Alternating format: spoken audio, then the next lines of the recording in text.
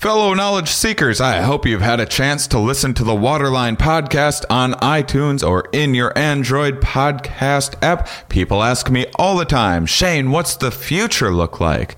Are we going to flourish? Are we going to drive ourselves to extinction? Are we going to destroy everything? Are we going to create heaven on earth? A big part of that incredibly complicated question is water. Water is absolutely fundamental to life.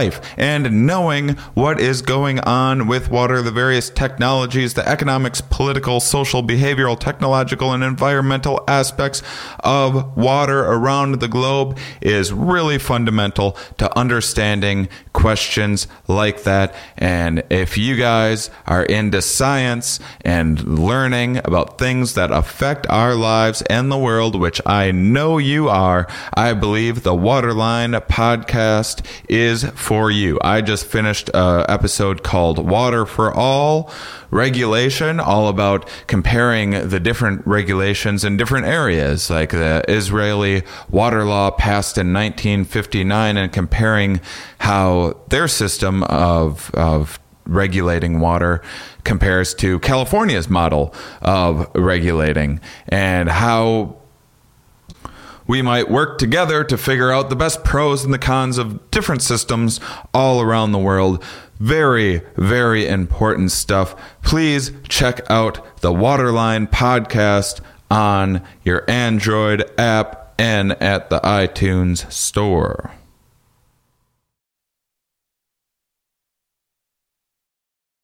Hope you had a lovely Memorial Day weekend, everybody. I'm going to keep this short so you can get right into hearing me struggle through sleep deprivation at the Bridgetown Comedy Festival in Portland for this live episode with two fantastic guests. Just very quickly want to throw a shout out to my partners, Laughable, for helping people connect with comedians and comedians connecting with fans. Please check out their app and enjoy this episode.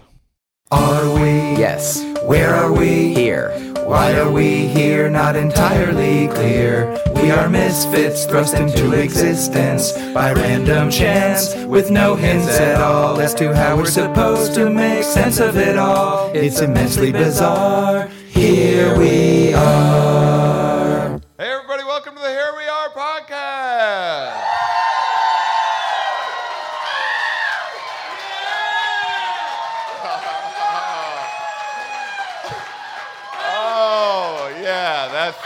Now you're overdoing it.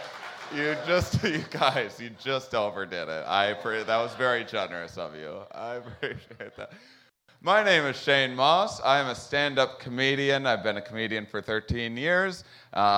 Super successful, and I started this podcast a few years ago this is kind of a science podcast. It's definitely, the focus is definitely much more on talking about insanely interesting things than it is like trying to laugh a minute wackiness.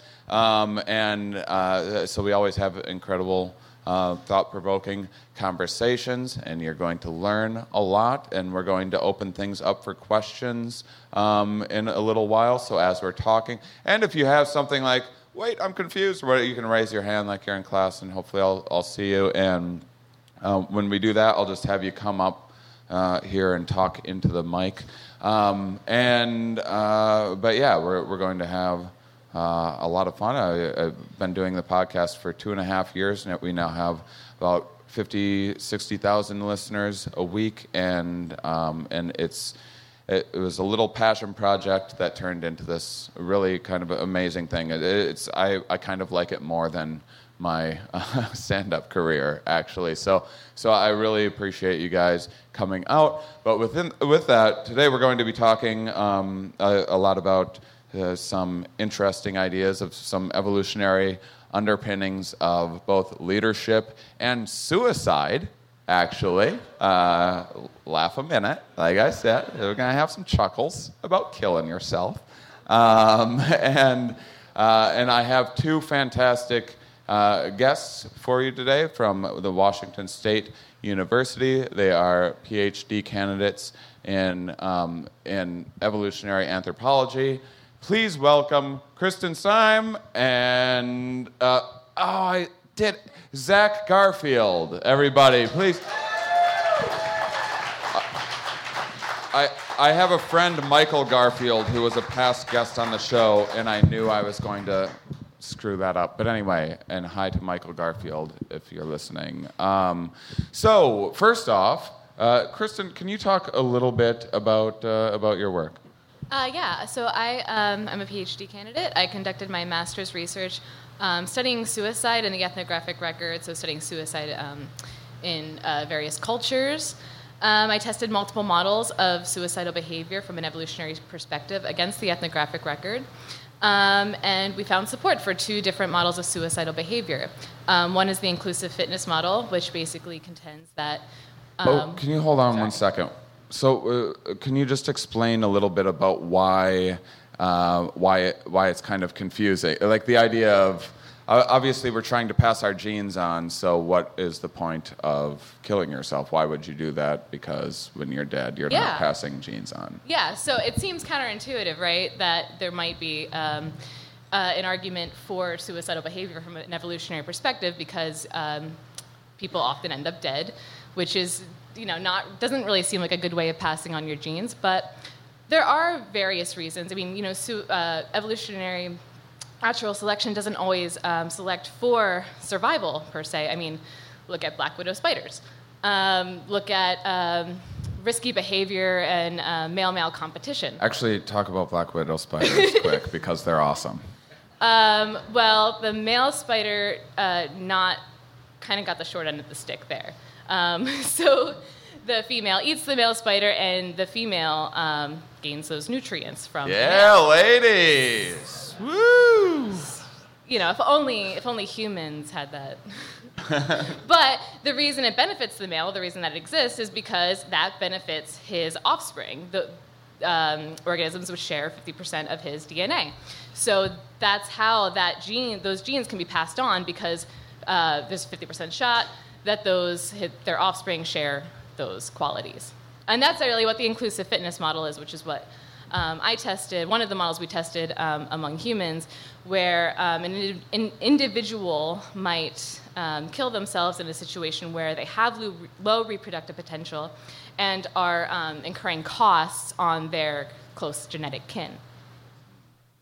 That's just that's actually not the model I like, though. What's the model that you like? So, there's a different model developed by my advisor, Ed Hagen, that sees suicidal behavior as a costly signal of need, specifically non-lethal suicidal behavior. And actually, if you look at the data in the West and in many parts of the world, suicide attempts far outnumber suicide completions, especially among adolescents and young adults. Among adolescent young adult females, it's about 400 suicide attempts for every one completion. That's not to say that's not to trivialize suicidal behavior. Really what we're saying is that, well, in what situations might you actually risk your own life? Perhaps in situations where the individual faces a particular fitness threat, some particular harm that would impact their reproductive potential. Physical abuse and sexual exploitation are some of the major risk factors for suicide attempts. And that can definitely affect your reproductive potential, your well-being. So it's really these types of situations we're arguing that an individual might try to send an honest signal of need to social partners that they need help having this harm removed from their environment. Can you explain what you mean by an honest signal? So yes, well, that gets into the whole literature. But basically, like speech, for instance, is a cheap signal. It's really costing me very little to say all of this right now. And you could be making it all up. And maybe I am making this all up. We don't know. So someone could be like, this is, like every other day or so with my friends, I'm like, might as well end it. But that's not, and they're like, there goes Shane again. And someone might say, look, wow, they must be going through a hard time. But if someone actually tried to take your, like, whoa, like, I did not realize you were having such a hard time, it maybe might take people, and this is actually something we're looking at, is the social response to suicidal behavior that people haven't really looked at yet, is that do people take more notice? Do people say, whoa, back up, I didn't know that you were going through this.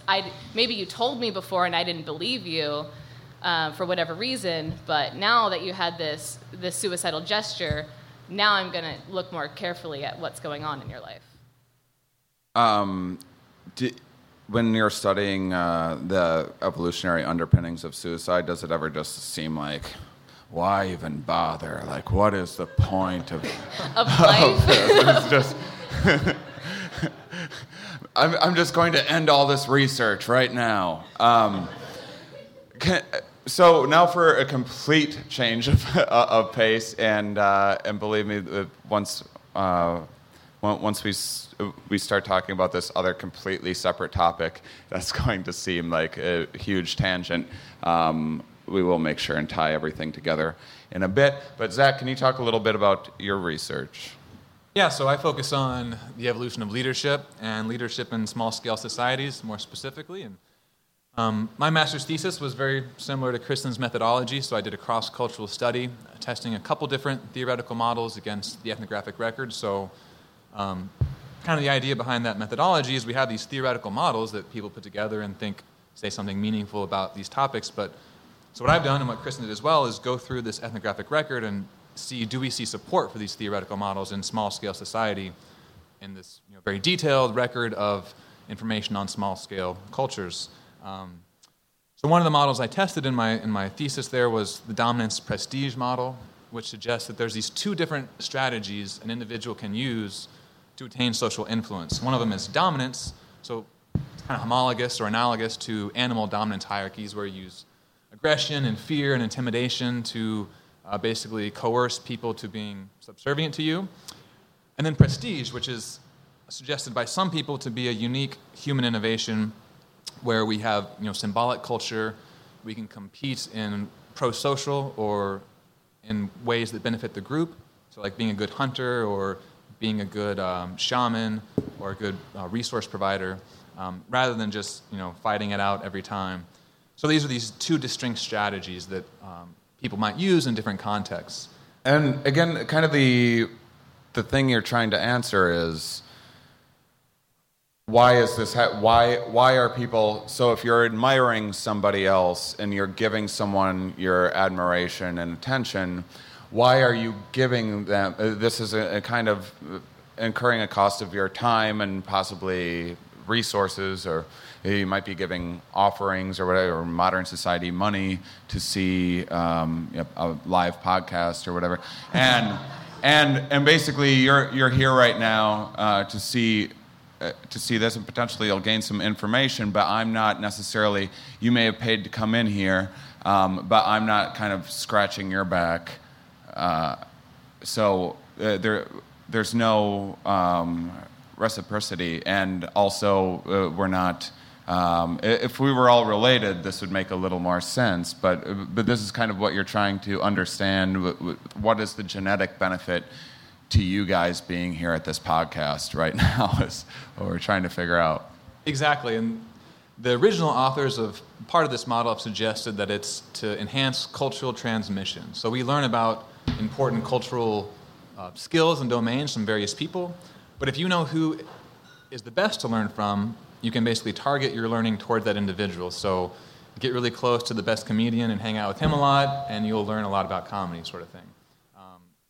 Another idea suggests that by providing a service for the group, helping them out, helping solve problems, then the group will then provide you with this prestige, which has other social and reproductive benefits as well.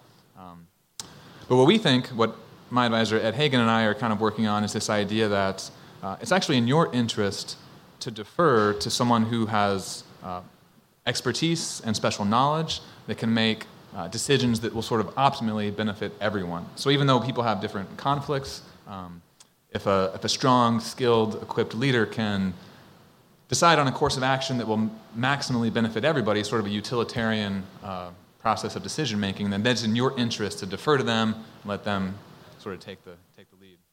That seems like two different things that compared to, so say you're in a work environment and having someone that has a particular skill set of supervising and taking charge is a little different than, say, idolizing a sports player, Michael Jordan or whatever it might be.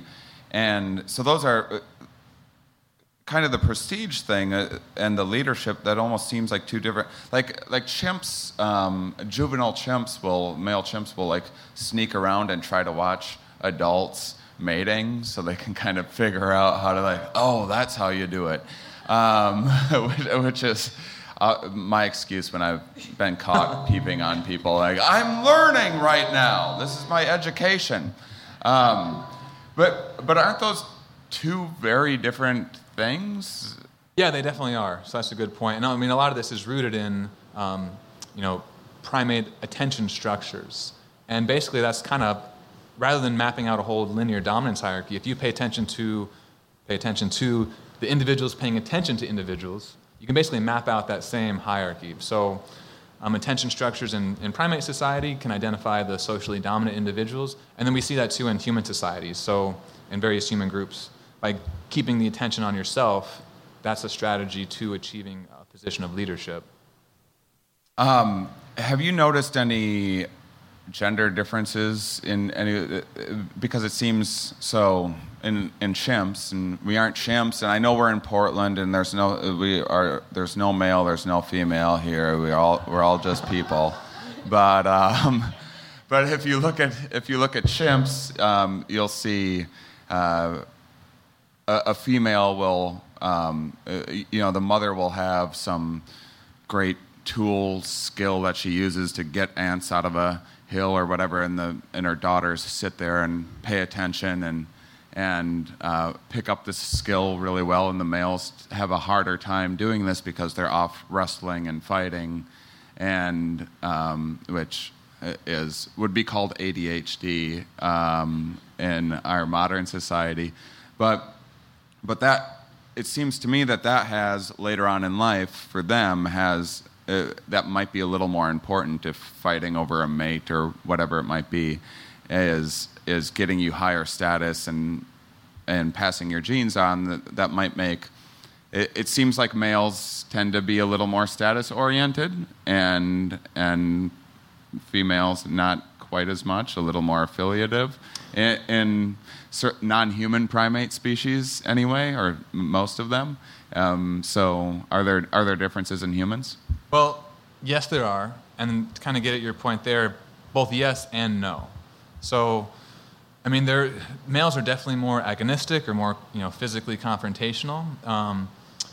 But female, in many like like macaques, for example, there are really strong female matrilines that get really territorial and use physical aggression, when needed to defend resources for the matriline. So this kind of idea that females are not adapted for physical competition is really not justified by the primate evidence. Sorry, everybody. But no, it's a great point, because there are many evolutionary psychologists who are suggesting that, females need to preserve their physical integrity, so they shouldn't be adapted to engage in physical confrontation. And I mean, to me, I'm not like, females aren't capable of fighting. I'm more like, females are above fighting. They're just like, right. Fighting's a dumb thing to do, but there is a sort of unique component to their aggression, in that females tend to use indirect aggression and gossip. So like Ed Hagen and Nicole Hess. Gossip. Yeah. I like that. I was in the future, just talk closer to the mic. Yeah. What they've coined informational warfare. So females are competing within the group. Sorry, informational warfare? Informational warfare. So it's basically gossip and ridicule and ostracizing people. But that's really important for within the group. Slut shaming. This is what's going on in small-scale societies. I thought you were going to say in chimpanzees, is that there's a lot of slut shaming happening, and no, which there might be. Might be. It might be all that's happening. How would you know? Maybe that's all they're saying to one another, is calling each other sluts, and we just can't understand. Jane Goodall would know, I'm sure. So in small scale societies, there's a fair amount of slut shaming. Indeed. This is so humans just have. This is like a very I think long. my research too. Like, so some women were, they committed some kind of sexual taboo before they either killed themselves or attempted to kill themselves. More so than men. Men were more likely to murder somebody. Women were more likely to transgress in terms of the sexual taboo. I keep forgetting that you're going to bring down the conversation every time I go to you. But that's fascinating because the idea is, I think a popular idea in our modern society is that most of this is a cultural influence, and this a lot of this slut-shaming stuff is just culturally imposed, and but if these small scales, it sounds like this is a big part of our evolutionary history, though. Which is not to say it's even right before or wrong. pants? It's not to say it's right. It's definitely wrong. But, obviously, because people end up attempting suicide. It's Right. not a good thing. But clearly something's going on here, at least in terms of it's cross-culturally common. It could also be cultural, too. It's all, they're all tied together. Biology and culture are tied together. What was slut shaming like before miniskirts, though? Like, what kind of shaming goes on? You actually sleep with someone's husband, I guess? I don't know. In small scale societies, has there been things observed? Are there papers of like anthropological evidence for here's like specific things that happen in a community? Oh, there's a lot, yeah. We call it paternity uncertainty. Or also what we sometimes say is mama's baby, daddy's maybe. Yeah. So a woman definitely knows it's her baby, because that's obvious. Guys, not so much. Especially in patriarchal societies where men kind of rule everything, their concerns end up taking interest over women's concerns, at least on the cultural, on a broader level. So where women are disempowered, their concerns are kind of subservient to male concerns of, say, paternity certainty. Seems like slut shaming can kind of backfire a little bit. If you're at a bar and you and some lady says to a guy like, "Oh, she's a slut," the guy might be like, "Oh, really? That's interesting." It might not. It might not convey might not be the best strategy. But that's, I guess, the difference of short-term strategy. So he probably might want to sleep with her for that night. He'll get laid that night. But maybe he doesn't want to have kids with her because then he'll be unsure if those kids are his. So, Cuckoldry. I'm going to get off of slut shaming because I feel like I'm just going to get angry messages from people. Back to leadership. How do leadership roles work in smaller hunter-gatherer societies? Isn't it just like the shamans are just the guys that can handle the most amount of drugs, and then they put them in charge? Isn't that essentially? To an extent, but there are usually like distinct sort of domains of leadership. So you have your shaman, who is sort of the religious, spiritual leader, who's has the good drugs. There's usually a defense leader who might only have authority if there's actually a need for, for a sort of military defense. And there's usually a broader socio-political leader, and who may have varying levels of influence. But usually, the critical thing is they only maintain their position through the graces of the community. So they have to rely on techniques of persuasion and being sort of verbose and knowledgeable and having expertise.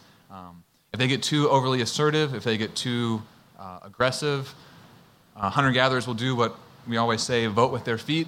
They'll just pack up and take off. They can depose the guy, or if it's really bad, they're not hesitant to kill them in many cases. Just get rid of them if they're not doing a good job. So before I ask I have a question to set up another question that both of you can answer. Just because before we get a little too carried away with evolutionary theory, one of the concerns we were just talking about backstage is that, evolutionary psychology and biology are kind of my favorite thing to talk. I find it endlessly fascinating. But the more you learn about it, the more that you realize not everything has necessarily an evolutionary function. Sometimes you can take evolutionary theory a little too far, and some things just have there's byproduct effects. And can you talk about that a little bit? Well, or did I just sum it up perfectly? Did I just crush it right there? So, I mean, everything is ultimately evolutionary in some sense. It's either an adaptation, a byproduct of an adaptation, or it used to be an adaptation but is mismatched to the modern environment. So like suicide, for instance, some people will say, well, why does suicide have to have an evolutionary purpose? It doesn't. It could be a byproduct, but we're just asking the question of, does it? And people kind of freak out. It makes them uncomfortable, but I guess that's what science is supposed to do. And part of the way we address those questions is like identify the costs and the benefits. So if there's like a behavioral feature or a physiological feature that we can observe, if it has been selected for over evolutionary history, then the benefits must have outweighed the costs. So we need to identify what are those costs, what are those benefits, and can we model how the benefits do in fact outweigh the costs? So now I just thought of 5 more questions. First, I want to ask, are there gender differences in, not just suicide rates, because you said that males tend to be more likely to murder someone and females are more likely to kill themselves. Super, super depressing. Again, comedy. And but are there gender differences in why suicide is because this is what I want to ask, because as someone that I've talked about this on the podcast before. Chronic depression is like my thing. It's like I don't have OCD or anxiety or anything. It's just chronic depression is my jam. I just really get down with it, and have for a very long time. I have a lot of anhedonia and just kind of everything seems fairly meaningless to me, and I'm not sure that I'm interpreting that incorrectly, in fact. But the idea of, and this is not necessarily a novel idea. This is something you hear people talk about, maybe in men more, of suicide as just a backup plan. You can take these incredible risks in life and kind of go for broke. And I'm like, well, and then if it goes the way of broke, then you can, you have a way out rather than spending your life in prison or whatever it might be. So that's actually, there's a third model of suicidal behavior that's kind of came out of the bargaining model, which is the costly apology model. So it's kind of a quirkier, very special case of the bargaining model where you commit some sort of transgression and could be murder, could be some sexual taboo, like adultery or whatever. And then your group, the people who are around you, get really pissed off at you and want to ostracize you or slut shame you or whatever, maybe put you in prison. And so it's sort of similar to the bargaining model where it's an honest, costly signal, except in this case you're saying, I'm sorry, and I want to make up for what I did, and I will repay you by, with the rest of my lifetime, not doing those behaviors again. Sorry, I fucked everybody, guys. I really feel bad about it.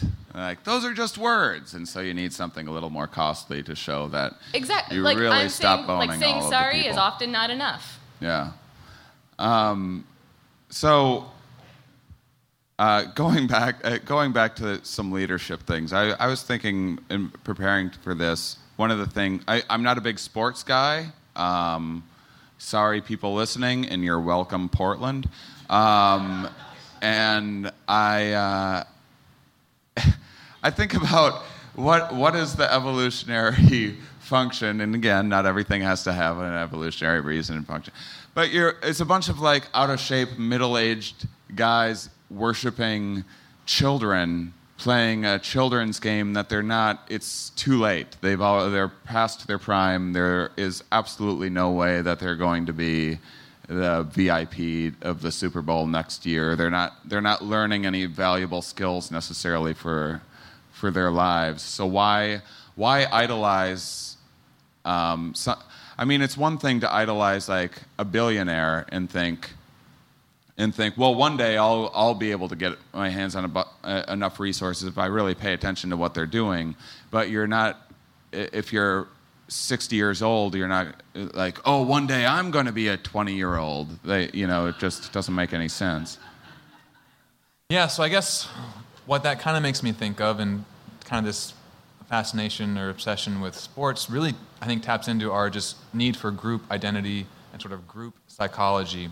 And there's actually been some really interesting research. I'll probably butcher some of the details, but for a long period over human evolutionary history, pretty much everybody you interacted with more or less looked like you, wherever you were living in that specific geography.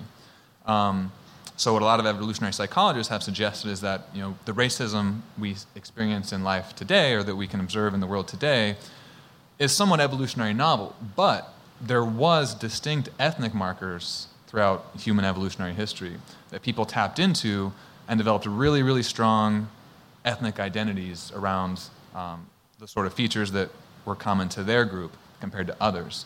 And so the research that some evolutionary psychologists have done have been manipulating sort of profile panels of individuals by different ethnic backgrounds, but also colors of jersey. And what they found is that people really tap into the colors of the jersey in terms of identity and bias, more so independent of any racial or ethnic diversity.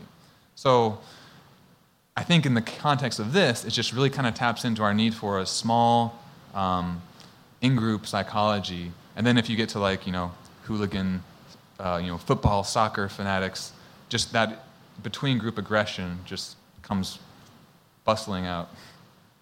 But, I mean, I'm from Wisconsin, and Packers are definitely the most important thing. I mean, that's not just my bias. That's I've talked about this on the podcast before. There was there's reports from a couple different people that were on the original Planet of the Apes, and they have, what are the different apes? They had like orangutan and chimp, and I don't know, they had 3 or 4 different species, and there's reports from the actors that at lunch during craft services, within a couple weeks, the chimps were sitting together and the orangutans sitting, just based on their stupid costumes. They were like, these actors that had been friends are like, I can't sit with that chimp anymore. And it's insane how quickly this, and there's studies where you can have people just arbitrarily, you give people 2 different colored T-shirts or something like that, and just have them mingle in a room, and then after a while, they'll just segregate themselves based on the color of their T-shirt, and it's like how I can't. I feel a little uneasy in Portland because I don't have any tattoos. I feel like I'm in the out group. But I'm white, so hey, Portland. That's check. Good. That's the most important thing in Portland, in this ultra-progressive city, is that you're white. So, can you guys both talk a little bit about your about group selection theory and kind of the is that a can of worms? Yeah, a little bit. Because it's a very controversial thing. If we're supposed to have these selfish genes, and then how does, because this is kind of what you're mentioning, right, Zach? Is a little bit of like tiptoeing into group selection. When I talked to you on the phone the other day, I was kind of surprised. Maybe I just misinterpreted it, because most people on the evolutionary side of things that I talk to stay very far away from group selection. So can you just talk a little bit about where the climate is at in your field? Yeah. So group selection is the idea that some behavior or trait could be selected for the good of the group. So like if your population is getting too close to carrying capacity for the amount of resources available, then you should not reproduce because it's in the group's interest that you should not. That's the idea. But that's been largely discredited, even going back to like the mid-70s, because for that to happen, groups have to go extinct a lot, and individuals can't move from one group to another. So you would just take your sort of incompetent genes to the other group, and everything would be getting mixed. And we do see a lot of between-group migration, and groups tend to not go extinct as often as would need be for group selection to happen. Yeah, but how do you explain such generosity in our current administration? It's like all these billionaires so thoughtful and like really looking out for the little guy, you know? Like, how do you... It seems like they're like, you know what, we have enough resources and we need to spread this out a little more and be a little more careful with... I mean, it's pretty clear that people are more interested in their own kin than they are a stranger. I mean, we see that all the time. We see it so much, it's normal. We don't even second guess that we'd help our own children before we'd help a stranger on the street. I don't get along with my grandparents very well. Are you your maternal or your paternal grandparents? Yeah, how much paternity certainty was there? This is an interesting thing. You should talk about that. We've talked about this briefly on the podcast. I think a couple years ago was the idea of let's see if I can remember. So your grandmother on your mom's side is the one that is the most knows that. You're her grandson because she had your mom and knows that, and then your mom, and then my mom had me and she knows that. Whereas my grandfather is a little less certain of that because something else could have happened in there, and there could have been some cuckolding, and then your dad's mom is on the same amount of certainty as I'm going to let you guys take over. Your dad's mom doesn't know anything, and so there's all these interesting things. So the idea is that potentially your mom's mom, your grandmother on your mother's side, should have more invested in you because she knows for sure that, and the other ones don't. Isn't that fucking fascinating? And that's actually what we find in Western culture. Hold on a second. By show of hands, and then I'll articulate the count verbally. How many of you have a better relationship with your or had or whatever, a better relationship with the grandmother on your father's side? That's 4 of you. How many of you had a better relationship with the grandmother on your mother's side? That's way more of you. Isn't that crazy? Yeah. So now I forgot what we were talking about. I'm so fascinated by... Once I start talking about grandmothers, guys, good luck shutting me up. I do have a point there, though. So to the paternity certainty thing, in cultures that are patrilocal, and there's a lot of regulation on women's sexual behavior. I'm not 100% sure about this, and I haven't seen any studies, but there does seem to be more investment from the paternal side because they are more sure because women are so highly regulated. Sexual. Wait, say that again. Did you guys understand that? Yeah? Just you. My bad. I have severe ADHD, by the way. What is the evolutionary? Okay. So, to answer your question a little bit better about group selection, though. So what is called today or now is multi-level selection. And leadership is actually one domain in which some scholars today are suggesting that there could be some group selection / multi-level selection pressures at play, and that groups that have a better leader do tend to succeed, on average, are more likely to succeed and prosper than groups that have not so great of a leader. But at the same time, you don't really even need to invoke multi-level, group-level selection ideas because as long as all individuals are benefiting from the leader, that is what is important. It's still about the selfish gene. Exactly. Getting passed on. Yeah, we were just we were talking about Robert Sapolsky, and I tried to have my last guest or recent guest by the time this comes out. Robert Sapolsky has sometimes talks about how do you get this? How can you have altruism with these selfish genes And the idea is if an island is created, if people get separated somehow by a river or something like that, all of a sudden now there's this island of people off by themselves. There's going to be a lot of incest, and then once there's a lot of incest, you start cooperating more because now you have more shared genes within that island of people. And then if eventually the river dries up or whatever, X number of generations later, and then they get reintegrated because of that cooperation, though, because normally to be altruistic, it's just too easy to cheat somebody and to be taken advantage of if you're altruistic. So you can't take that chance. But if because of incest, incest might very well be responsible for our altruism and generosity and charity. So, and certainly why the South will rise again.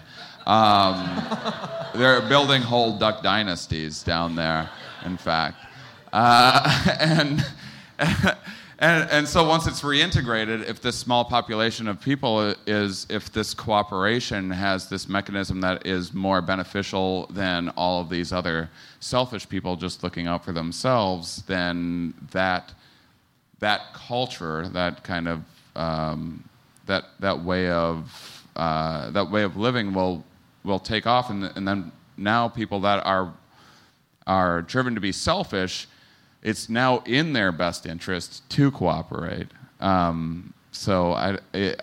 Is that sort of along the lines of kind of what you're saying of how these cultural what do you call them, cultural I'm forgetting. Models?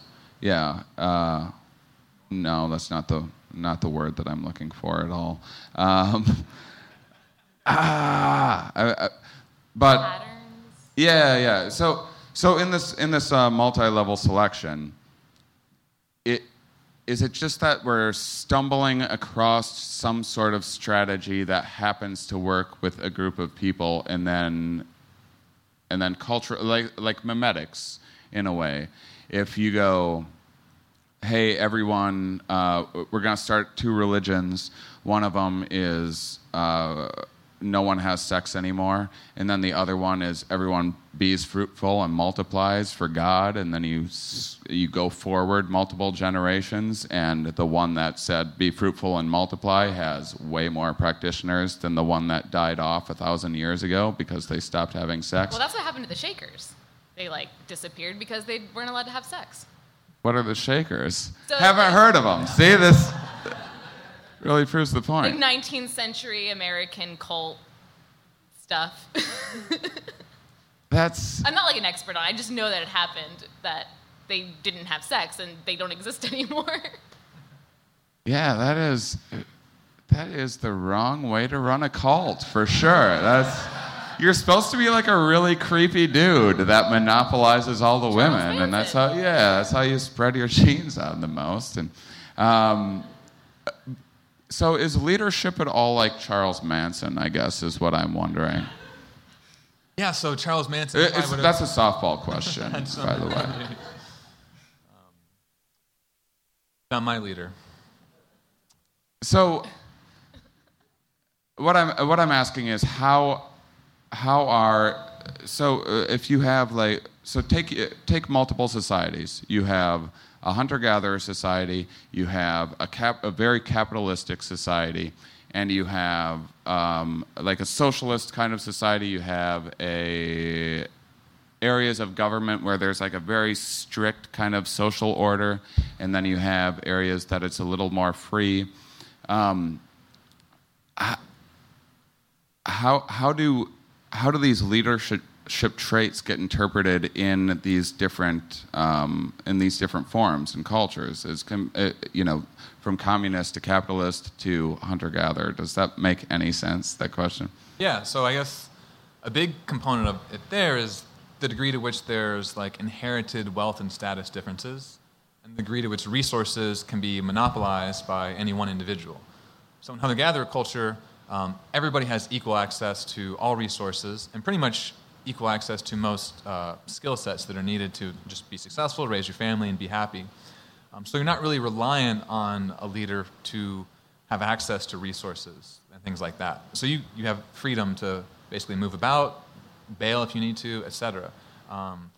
But in stratified societies where you're born into a social level based on who your parents are, you don't have that ability. And then when resource can be monopolized by the people who do have social control, you're basically dependent upon them. So that creates huge differences in dynamics in terms of leader-follower relationships.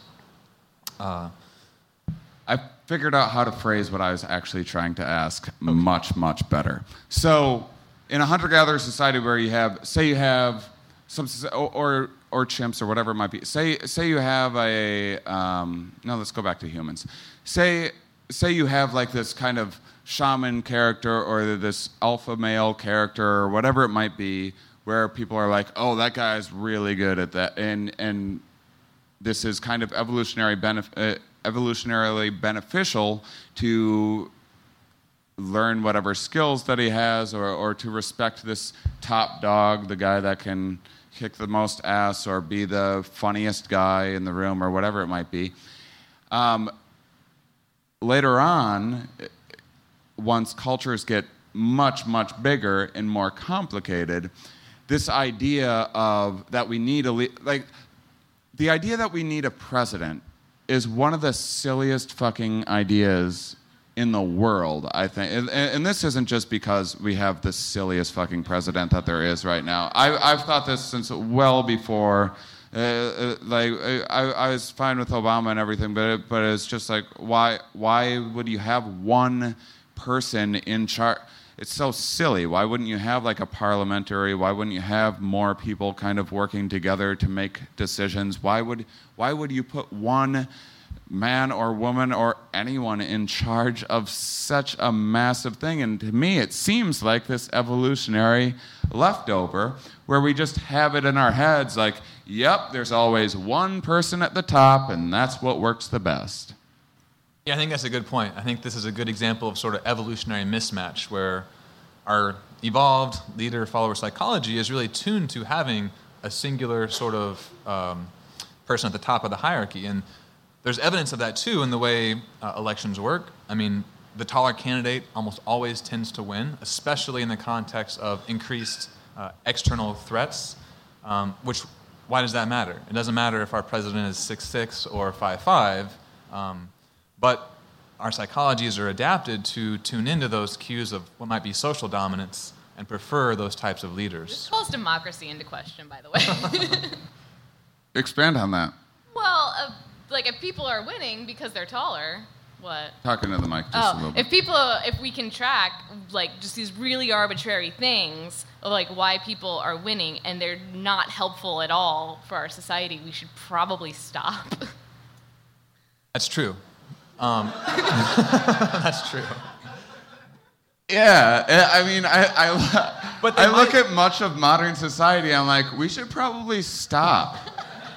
But at the same time, maybe they are helpful in some ways. I mean, it's possible that in some small group interactions that maybe a more physically dominant individual might be able to negotiate. But the bigger thing is, what is he going to do with the nuclear codes? That's a bigger concern. I'm not worried about it personally. Terrified would be a better word. Let's talk a little bit about, and I'm going to open this up to a question in a moment if you guys have some, but I wanted to ask about some of how do you study some of these? Zach, you were talking backstage about how you put a bunch of people in a room and leaders will just naturally arise. Can you talk a little bit about that? So yeah, there are a number of, I think I mentioned earlier, but we see leadership in almost all cultures, in all cultures, and many different social groups, but psychologists have done a number of these, what they call leaderless group experiments, where you bring a variety of people into a room. It's psychology undergraduates. That's the people psychologists like to study.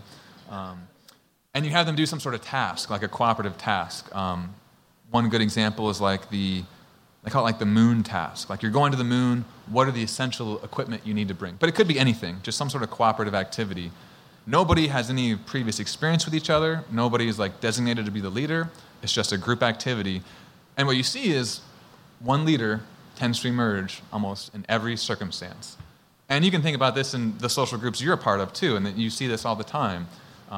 Somebody emerges as a leader, and people tend to support that person, and it almost kind of happens just instinctively that you kind of know, oh yeah, that person, they're going to be the leader now. So I'm going to I feel like in that case, it's going to be the nerd who's like, oh, I know exactly what I'm going to. And it might be dependent on context. I mean, someone might be like the very low ranking in their office position. You know, they might be working in the mailroom or whatever, but then they go off to do the company softball league, and they're the VIP of so when they're playing softball, they might be the top leader guy that everyone's looking up to, and then they go back to work on Monday, and no one gives a fuck about them. Right. So you can have the same person with the same traits in just a slightly different, well, I guess very different context, and so there's not necessarily like born leaders. There's just some people are good at leading a particular thing, and other people are. There does seem to be a genetic component to leadership. Heritable Really? At about 40% of the variation in leadership seems to be due to genetic factors, and that could be based on personality, perhaps. Maybe there are certain personalities that are more effective at being a leader. So there is definitely a genetic component. How that is working is unclear. Wait, how are you figuring that out? Not you, I mean people. Yeah, heritability studies. They basically look at big samples of twins, monozygotic, which are identical twins, and then dizygotic, which are fraternal twins. And then you can look at twins that are reared together and twins that are not reared together. And they're these big, huge twin studies where they have all this data on twins. And you can look at how do like a leadership measure or leadership behavior vary among all these different sets of twins. And you can figure out the degree to which variation in leadership is attributed to genetic differences. It doesn't mean that like 40% of your genes... How do they operationalize leadership? They're probably using like a leader scale, like a leader inventory scale or something like that. But there's a lot of lot of heritability studies. I have to look at these studies. Yeah, that's born. Fuck. I'm just kind of pissed if there's born leaders, because I'm like, I didn't get that trait. But although I do have swarms of attractive people at my podcast. You got a lot of prestige. This is... Guys, play along. It's for my listeners. There are 300 sexy people in this. Yeah! So I guess that might have been genetic. Does anyone have a question for Zach or Kristen or about any of this stuff? Yeah. I have a question for Kristen about evolution and suicide and how that relates to like environment, resource scarcity, and like the tension of survival. What made me think about that was I was thinking about Japan, where they have like an almost cultural protocol for suicide that's developed, and sort of how those correlations have been studied. Good question. I like that they have a protocol. It's just like, oh yeah, I see, like falling on the sword, and yeah. I thought you meant just like in restrooms or whatever. They'd be like, if you're failing right now, step 1, kill yourself. That's just our protocol. There's actually I get what you're saying. Though. Yeah. And not just Japan. Well, actually, there's the seppuku. I don't know if I'm saying that right. Seppuku in Japan, a fall on the sword. But then there's also this apparently this forest where people go to, and that's like part of there's like this whole cultural model of how you kill yourself in Japan. There's a suicide forest. Yeah. Really? There's wow. Like a movie too. And they just let people go in there, knowing full well what they're. Well, because some people go in there just to take a walk, and other people don't. Oh. It's a lovely forest. You want to keep an eye on that forest, I think, is what I'm saying. But But to that question, though, for the inclusive fitness model, I mean, this is sort of tangentially related. I can't speak to Japan. I think what's going on in like these modern industrial complex societies, it's not entirely clear what's going on. But what we did find, so for the inclusive fitness model, which is basically you're killing yourself to benefit your inclusive kin, who you might be a burden on if you have low reproductive potential and maybe you're very ill, you're very sick, and you can't take care of yourself. And that might be a big problem in harsh environments where provisioning of these non-productive members is a huge burden on everyone else. And actually what we found was that evidence for the inclusive fitness model actually increased with latitude, and it was much more common in places like the Arctic. Did you have something to say about Suicide Forest? Yeah, I was going to say that they do have a sort of program to prevent it in the forest. Like, they're not like, hey, come here and kill yourself. Like, they try to prevent it from happening at this point. Oh, they do have people around trying to keep an eye on. That's a tough park ranger job. That really like ups the ante. All right, anyone else? Yeah. This is not a question, but one thing in terms of like the one leader thing. So you have, obviously you have people who lead, and that's one form, but then there's also the responsibility factor. So it's a nice thing to have one leader because you can blame it on that person. And the scapegoat factor works out. You can kill them or do whatever. If everything goes shitty, sometimes they kill themselves. It's like you can just go, yeah, that too. But you can just like, that's like, okay, good, his fault, fuck it. You know, even if it's all of our fault, it's like, it's your problem. You're Jesus or whatever it is, you know, fuck you. But, okay, and then the second thing with the Japanese suicide, according to, I read a whole book about Japanese relationship to the afterlife traditionally and ghosts. And so the ritual suicide supposedly has something to do with justice and revenge, because if we kill you, then your ghosts, your ancestors will come after us. And so if there's a situation where it would be just for you to be killed, but we don't want to have to deal with your ancestors fucking with the rest of society, so you kill yourself, then they don't fuck with us. It's a justice. Because of the past. I have a comment about that, because that came up a lot in the ethnographic record, especially in East Asia, where people kill themselves and then their ghosts come back, and not just in East Asia, also in Africa too. Your ghosts come back and haunt everybody. And for me, my opinion on this is I think that this is a proxy for the bargaining model, because what happens if someone you care about kills themselves?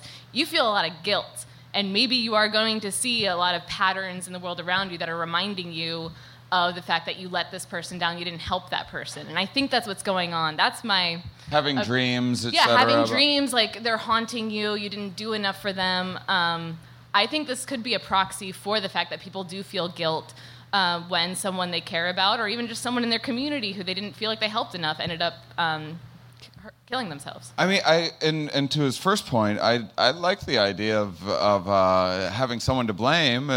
You can, if things aren't going your way, you can say like, oh, it's Democrats' fault, or it's Republicans' fault, or whoever's in charge right now, or the Illuminati, or whatever it might be. It's actually, conspiracy theorists usually have like a very they're not doing so well. Like they're often kind of not crushing it at life, and make up these really interesting ideas to blame these external things. That could have some sort of a usefulness, really. For the leaders. For the leaders, Not you think? Well, accountability for ineffective decision-making is a essential component of leadership in small-scale society and across human evolutionary history. And to kind of get to your point, like, I don't think we really have that so much anymore, or to the... Yeah, but if you are... Like, life is really difficult and chaotic and frustrating. And we're pattern seekers. What's that? We're pattern seekers. Yeah, exactly. Yeah. And if instead of blaming yourself, which might be completely invalid, like oftentimes it's not someone's fault if they're failing. I didn't even mean that like, oh, this person's a loser or whatever. Like he could have. I have like a friend that's a crazy conspiracy theorist, and it happened like after he got this disease that was out of his control, and it kind of does seem like it could be a useful tool in a way to rather than blaming yourself for your own failings. If you're like, well, it's this guy in charge. At least you won't maybe you won't give up. And maybe you'll be like, oh yeah, so I've struck out many times, but that's because this leader was throwing curveballs. And if it's a problem so you can't handle, it's literally impossible for you to deal with on your own. Perhaps if you're just like, oh, okay, you just have this label in your mind of what that's about, then you don't have to spend so much time thinking about it, and you can focus on other things too. Yeah. I saw someone else had. Yeah, come on up. Hey, you guys always ask. I've done like 10 of these live podcasts, by the way, and you guys always have the best questions. So thank you, by the way. That's a lot of pressure.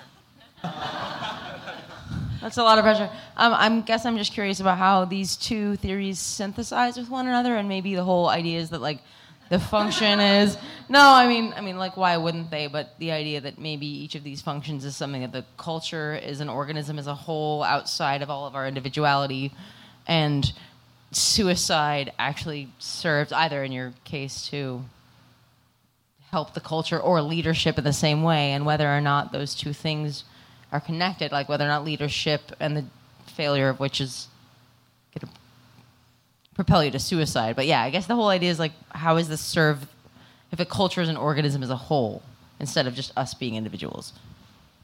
Well, Kristen? So actually, a lot of leaders, not a lot, I don't know what the percentage is, I don't have any numbers on that, but some leaders do end up killing themselves when they fail as leaders. And so that could be like a costly apology thing. It could also just be like a social, it's either you kill yourself or we'll kill you, so take it into your own hands. And we see that too in some of the animal systems of leadership when like an alpha male, like in some primate societies, is deposed. It usually comes after a physical confrontation. He might be badly wounded. A lot of times that guy just goes off on his own. Basically goes off to die. And maybe he'll make it, maybe he won't. Maybe he'll find another group, maybe he won't. Yeah. But What about like Branch Davidian, where a leader is just getting everyone to kill them? So like, hey, follow me off the cliff, everybody. Who knows? That might be a byproduct. Could be a byproduct. It could be that they are it could be delusional. It could be all sorts of things. Well, that's what I think about in talking about this when we talk about something like suicide and the evolutionary. I mean, it just seems like there's so many other factors with, this is kind of a big controversy with the NFL when, what's his name? With the brain damage off himself and did it so that they could... Yeah, Junior Seau. So... there could be something abnormally happening with and suicide brain damage, isn't one drug thing addiction. Either. Yeah, it's not like there's evidence for the inclusive fitness model. There's evidence for the bargaining model. There's evidence for costly apology, and there's evidence that people just kill themselves because they don't want someone else to kill them. I mean, so it's not like it's just this one homogeneous thing. It's different circumstances might have different evolutionary explanations.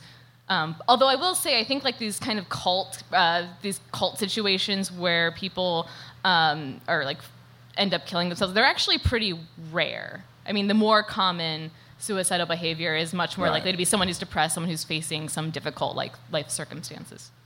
That's interesting, the idea of someone killing themselves before like someone else kills them. That's an oddly stubborn behavior, like really ego-driven. It's like, I don't want to risk it. I mean, you don't know what they're going to do, so you might as well do it yourself and do it right. Yeah. Is euthanasia legal here? In Oregon. Is it here? In Oregon, yeah. Oh, heroes. I mean, honestly, that's the thing. Like, what even constitutes Suicide. I mean, I just had my grandmother pass away like at 94 or 95 or something like that, and to me it was like she hasn't been my grandmother in my mind for like 3 years because it's just she had dementia and you know, just a completely changed person. And it seems like we put animals down when they're suffering, and it was. But for some reason, we insist people have to suffer. Yeah, because we value life, quote unquote, that much for its own sake.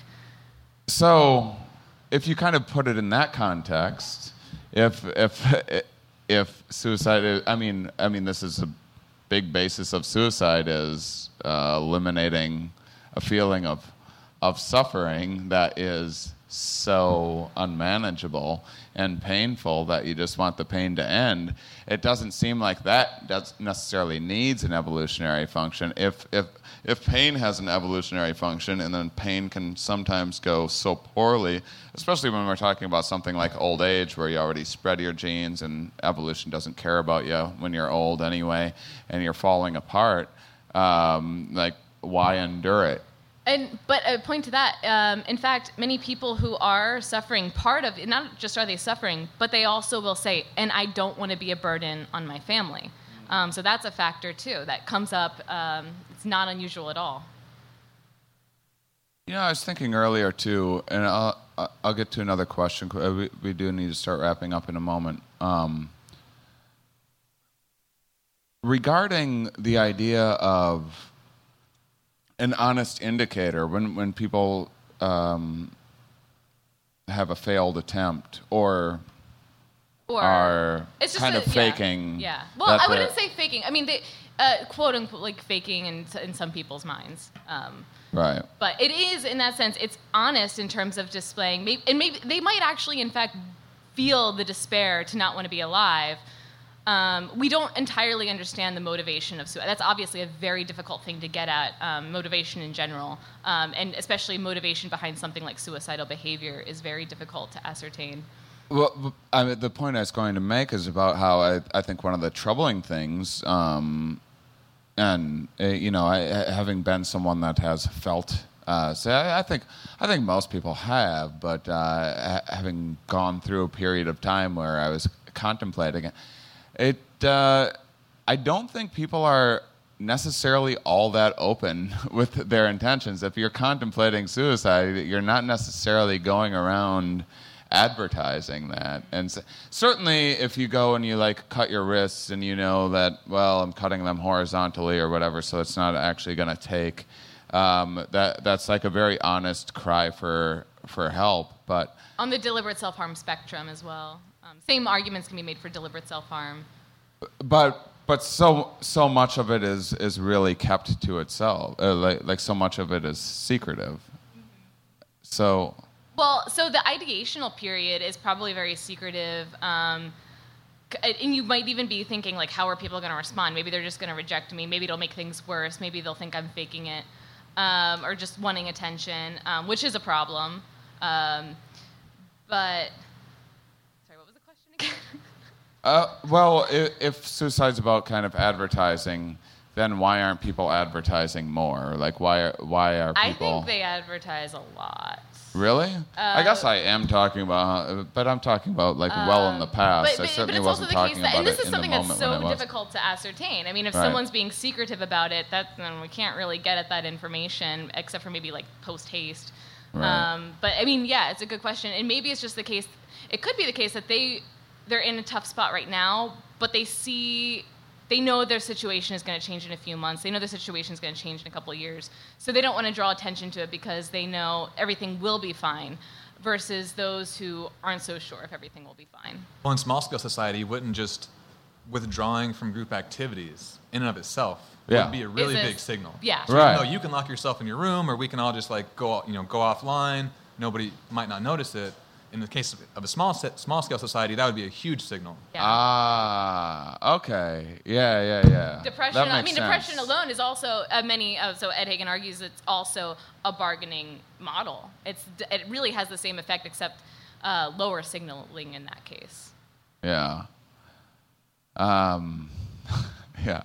I'm not doing shit, everybody, until someone helps me out here. It's a I protest, am yeah. definitely not. Yeah, that's interesting. Okay, let's do one more, unless we do potentially have time for 2 more questions if you're like, I absolutely need to ask, but. Yeah, I was wondering what kind of suicide model would be represented by just smoking and drinking or riding your bicycle dangerously. Does that... that gets into there are so many evolutionary models about risky behavior. I don't even All know right, where to one begin. more hour, everybody. But many people, it could be that that's some sort of bargaining behavior, like, oh, look how risky I don't even value my own life. Look at what I'm doing, signaling to other people. It's a possibility. But it could also be so males are more likely to engage in risky behavior for sexual competition to show off that they've got that they're very high quality. So there's many things that could be converging on these particular behaviors. All right, we can do one more. All right. How prevalent was suicide prior to organized religion, where they made it a very negative? Was it more or less? If we can just blame organized religion for suicidal patterns. I do. I blame organized religion for that would be everything. terrific. So actually, in Catholic countries and Muslim countries, the suicide completion rate is extremely low, whether that's due to actual because in those religions you go to hell if you kill yourself, and then the community is oh, that guy, the family gets, there's some stigma, there's a lot of stigma around it in Catholic and Muslim countries. So whether the suicide rates are actually low or whether people are just not talking about it or categorizing that way, we don't really know. It is more common in Protestant countries, so I don't know what's going on there. Because you don't go to hell. You still go to heaven. So I don't know. Well, I want to say as we're wrapping up, I do think that it's sometimes easy, just in case if there's people that are listening that are having a hard time, which we're all fucking having a hard time, but if you're having a particularly hard time and you are feeling suicidal, it is, being in that moment, it is easy to convince yourself that reality is real and that is a functional choice, whereas it might just be some sort of chemical imbalance and you may not be benefiting your family and all of that. So, and also, I still blame Catholicism for most of suicide. In my most of the thoughts in my own life, but other than that, I want to say that I'm so happy that you doing things like this and making myself a leader to bring people information is something that has given my life a whole lot of purpose. And so I very much appreciate all of you coming out and supporting this. How about a hand for Kristen and Zach, everybody? And I imagine maybe they can stick around for a few minutes at the bar and answer any questions that you guys might have. But you guys were absolutely wonderful. I hope you learned some things and had some interesting new thoughts of your own. And thanks for coming out to the Here We Are podcast, everybody. Thank you. All 300 of you sexy people.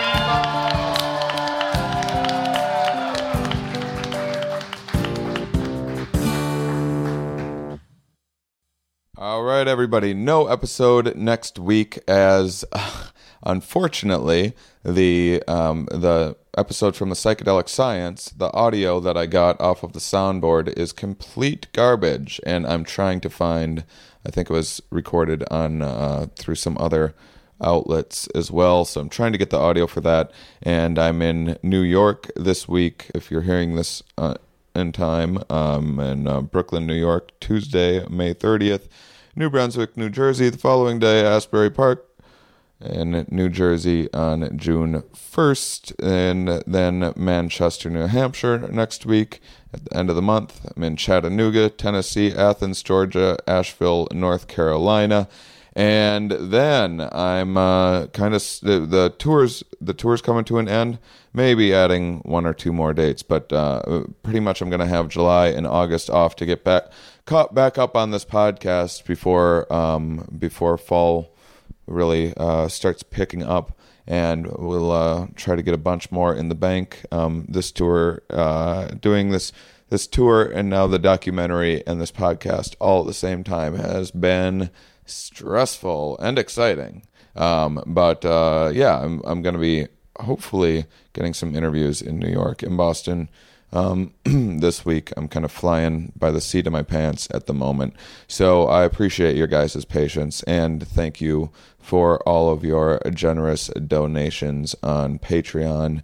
That helps me out a lot more, so I can pay my assistant for more hours to help me out so I can get more things done, and as well as contributing to the documentary. So any little bit that you can give there is incredibly helpful. No big deal. If you're broke like I am, don't worry about it. But whatever you do to spread the word and review the podcast and everything like that is plenty. Just wanted to thank you guys that have been able to contribute in whichever way you're able to do that. So I will see you in 2 weeks and hopefully be a bit more caught up by that time.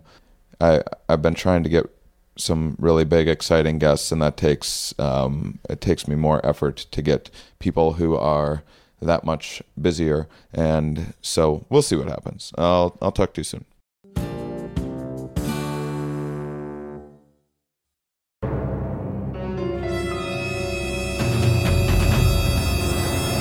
Hello, I'm Kyle Ayers. I'm the host of Never Seen It, the podcast where comedians rewrite famous movies and TV shows they've never seen, and then we give them a read in studio. This is a clip I want to play for you guys from an episode where Langston Kerman rewrites Scarface. He's never seen it, but he wrote a script based on what he thinks he knows about it, and here's a clip. Give it a listen. All right, Scarface, The New Frontier. Interior, happening discotheque. Remember when we called clubs discotheques? LOL. The 70s were crazy. Night. The crowd bustles with young, hot Mexicans who are supposed to be Cuban, and all are dressed in butterfly collared shirts and pants that look like Jinko jeans, and pleated khakis had a really weird baby. There's sex in the air, and Poppy wants a whiff. Oh my God. Scarface, 22 to 45. Like he's a television audience demographic. Devilishly handsome, not even a little bit Italian looking, so get that out of your dumb brain. Walks through the crowd with the confidence of a man who's going on MTV Cribs with the Yin Yang Twins one day. Does he actually have a scar on his face? Fuck no. Why would you even ask that? That's not important. What's important is that he is not at all a problematic stereotype and that he has come for his cocaine. As he approaches the red rope of the VIP, pronounced VIP in Spanish, Oh my gosh. he spots his dear friend who is almost certainly going to become his enemy by the end of the film, Smooth Skin. Scarface yells out his signature line. Ciao, Bella. It's me, Scarface. Oh my